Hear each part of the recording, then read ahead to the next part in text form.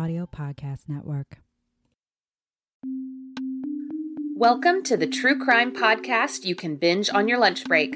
My name is Joy. I am a school librarian, obsessive researcher, and lifelong true crime nerd. Each week, I'll be bringing you a new case to dissect. We'll focus on the facts, giving exposure to some of the lesser-known stories in the true crime world. You never know what you might learn. This is Bite-Sized Crime.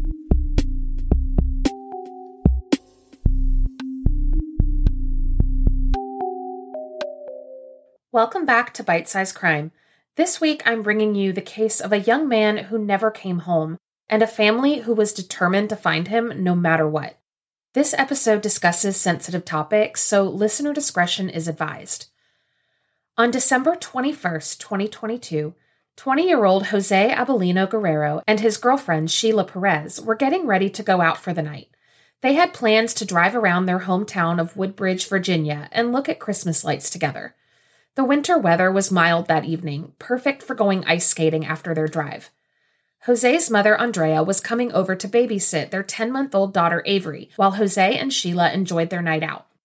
Around 8 o'clock, Jose told Sheila that he was going to run out and would be back in about 5 or 10 minutes. He didn't say what he was doing, but Sheila didn't think anything of it. Their apartment complex was right off busy Route 1, so it wasn't out of the ordinary for them to pop out for a quick errand now and then. But 10 minutes passed, then 20, and there was no sign of Jose. Sheila tried calling his cell phone, but he didn't answer. She then called Andrea, who was on her way over to their apartment, but she hadn't heard from Jose either. Sheila texted a few of Jose's friends, but again, no one knew where Jose was. Sheila started tracking Jose's phone, hoping to pinpoint his location. Maybe that would give her some insight into what was going on. Had he gotten caught up at the convenience store or perhaps decided to run a few extra errands while he was out? But at 8:40 p.m., Sheila watched in surprise as Jose's phone turned off. This was definitely cause for alarm. Jose always left his phone on, especially when he was out of the house. Add that to the numerous unanswered calls and texts, and Sheila knew that something was very wrong. Sheila called the Prince William County Police Department and filed a missing persons report. She told them that Jose's phone had shown his location as being near Route 1 in Woodbridge right before it turned off. Police took the report, but they didn't start an investigation. First Sergeant Jonathan Perroque later told NBC News that this was normal procedure. Quote, "At the time that he was reported missing, there was nothing to indicate that he was in trouble or anything like that. He is an adult. He was entered into the system as missing." That was obviously not good enough for Jose's family. They knew he would never leave without an explanation, and he would never abandon Sheila and Avery. They decided to do their own investigation. They drove all around Woodbridge, asking people if they had seen Jose, looking for any sign of him. Then, on December 23rd, 2 days after Jose disappeared, the family got a break. Sheila's stepmother was driving along Bel Air Road in Woodbridge when she spotted Jose's black Hyundai Sonata parked along the curb. The family immediately rushed to the location and called the police. This was big news. If Jose's car was close by, just 1 mile from his apartment, surely he was close too. But that hope was quickly dampened when police told the family that they had found blood in the backseat of Jose's car. According to Sheila, it was, quote, "a big amount," and police were officially opening an investigation. Jose's case was upgraded to an endangered missing persons case. Sergeant Perroque told WUSA 9 that they had additional information that led to this decision.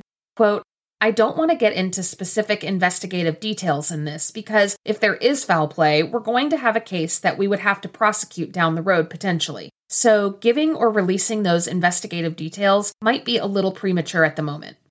But Sergeant Perroque did say that they believed Jose was in danger and they were going to be working around the clock to find him.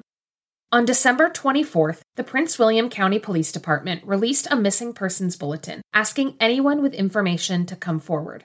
They included a picture of Jose and a description of what he had last been seen wearing, a blue sweater, jeans, and black shoes. While police took possession of Jose's car for forensic examination, Jose's family was left waiting for answers.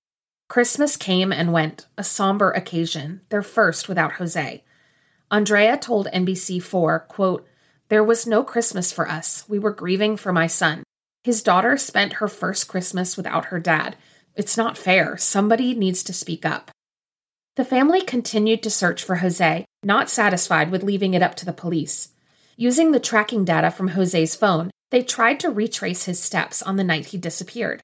At one point, Jose's phone had been near Neabsco Regional Park, about 2.5 miles south of where his car had been found.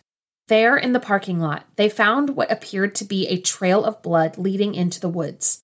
Of course, they didn't have any proof that it was connected to Jose, but it was certainly unsettling, especially in light of the blood left in his car. They called the police and reported their findings, and investigators arrived to process the scene. But again, the family had to wait for answers. And though the waiting was agony, they were not giving up. Andrea told NBC4, quote, "We're not sleeping, we're not eating, we're up late, we're up early. He would never do anything to anybody. He would give up anything for anybody." The family began organizing their own search parties, determined to scour every inch of Woodbridge. Every day, they explored parks and trails, searching for any sign of Jose. They walked for hours and reported even the smallest clues to police. Prince William County Police were conducting their own searches as well, setting up a mobile command station down the street from where Jose's car was found. But the family was frustrated that police had waited days to start searching. As Andrea said to WUSA 9, quote, "Why did you wait so long? We told you he was in trouble. We told you from the beginning." However, police claimed that those in Jose's circle weren't forthcoming with information. Sergeant Perroque responded to WUSA 9's inquiries, stating, quote, "We have since worked this case nonstop through the weekend and currently.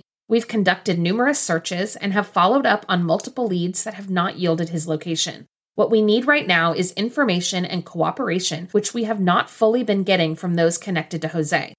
But Jose's family was providing police with plenty of information and had been asking for support since the very beginning. Police hadn't started searching in earnest until 48 hours after Jose was reported missing, and the family had been doing the bulk of the legwork in the case. In fact, Jose's sister Maribel had begun a social media campaign to find answers in her brother's disappearance.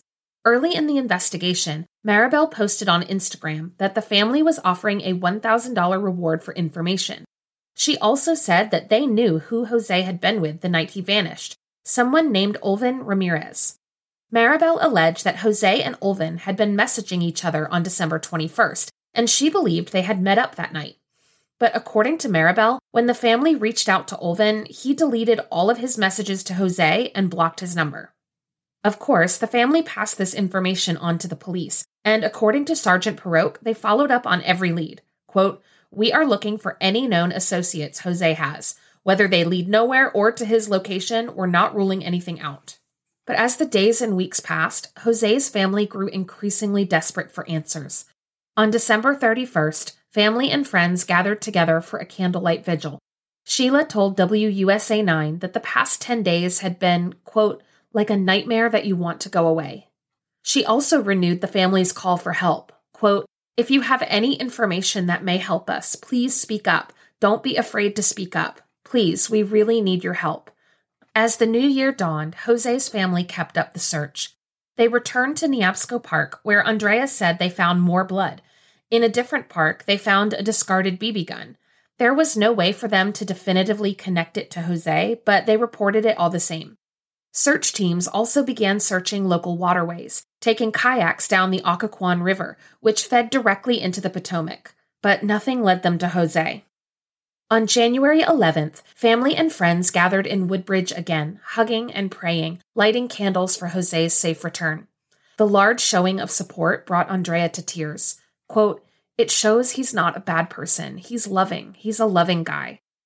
Sheila also expressed her gratitude for the support. Quote, "There are no words that can explain how these past few weeks have been, not knowing where he is or not having any answers from police. I hope that he listens to me, that God listens to us and gives us some type of sign or leads us to Jose in any way possible." Woodbridge District Supervisor Margaret Franklin also attended the vigil and pledged that the county board would support the family in their search. Quote, "We are listening and we are here. We want to do whatever we can to help.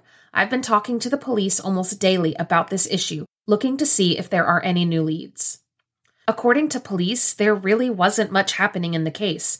In an email to DC News Now, a police spokesperson wrote, quote, We followed up on some leads and conducted a few searches. Nothing has resulted in anything of note.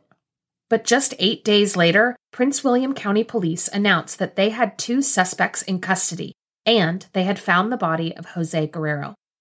On January 19, 2023, police executed a search warrant on Matthews Drive in Woodbridge. They arrested 19-year-old Olvin Argueta Ramirez and a 17-year-old male who was not identified due to his age. According to the press release, investigators discovered that Jose had arranged to meet up with the 2 other men in a parking lot to engage in a, quote, narcotics transaction. What Jose didn't know was that the 2 men were planning to rob him. During the course of the transaction, the 3 men began to argue, which turned into a physical altercation. Olvin and his companion stabbed Jose multiple times, over and over until he was unconscious. Then they put Jose in the back of his own car and drove him to a second location until they were sure he was dead. When Jose eventually succumbed to his injuries, the men drove him across state lines into Prince George's County, Maryland, and dumped his body in a wooded area. Then they drove back to Virginia, leaving Jose's car on Bel Air Road, just a few blocks away from where they were later arrested. Prince William County Police worked with law enforcement in Maryland to recover Jose's body. They were also able to recover the murder weapon and, quote, additional items of evidence. Jose's body was transported to the Maryland Medical Examiner's office for autopsy. Jose's family was heartbroken by the news. They had held out hope for so long, only to have those hopes dashed in a single moment. Andrea spoke tearfully to WUSA 9, saying, quote, they have destroyed a part of us. He had a life ahead of him. Olvin Argueta Ramirez and his 17-year-old co-conspirator were both charged with first-degree murder and robbery. They were held without bond, but 2 months later, on March 24th, the 17-year-old suspect was unexpectedly released. According to Andrea, the Commonwealth Attorney's Office told the family that there wasn't enough evidence to keep him in custody. The family was understandably outraged. Andrea told WUSA 9, quote, my heart dropped. They're letting a murderer walk the streets. I'm in fear, and others should be in fear too. But the family wasn't going to let this setback stop them from getting justice. On April 11th, they gathered outside the Prince William County Courthouse, wearing matching shirts with Jose's face and holding signs that said, Justice for Jose Guerrero, Jr. Inside the courthouse, Olvin Argueta Ramirez stood before the judge and waived his right to a preliminary hearing. His case is scheduled to go before a grand jury at the end of May. Victoria Paxton, a friend of the family, spoke to reporters on their behalf. Quote, this poor young man was killed for $70. We want justice. It's what's right. It's what's deserved. Jose Guerrero did not deserve to be killed in a parking lot dispute, no matter why he was there. He deserved to live a long, happy life with his loving family, raising his young daughter and watching her grow up. As we wait for justice in this case, I'd like to close with words from Jose's family. Quote, Jose was a kind soul and was the absolute best father, son, brother, grandson, nephew, and friend a person could ask for. He lit up the room with his smile and lived for his baby girl Avery, whom he worked hard to provide a best life for. Jose Jr. will be very missed and forever will be in our hearts. Thank you for listening to Bite-Sized Crime. This episode was written, researched, and edited by me, Joy Scaglione. Theme music is by Arts Guitars. For episode transcripts, pictures, and sources, please visit bitesizedcrimepod.com. You can also follow the podcast on Instagram at bitesizedcrimepod. If you have a suggestion for a case I should cover, please email me at bitesizedcrimepod@gmail.com.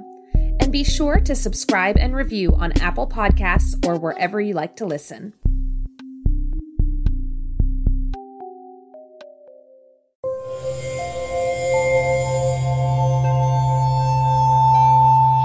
Part of the Boundless Audio Podcast Network.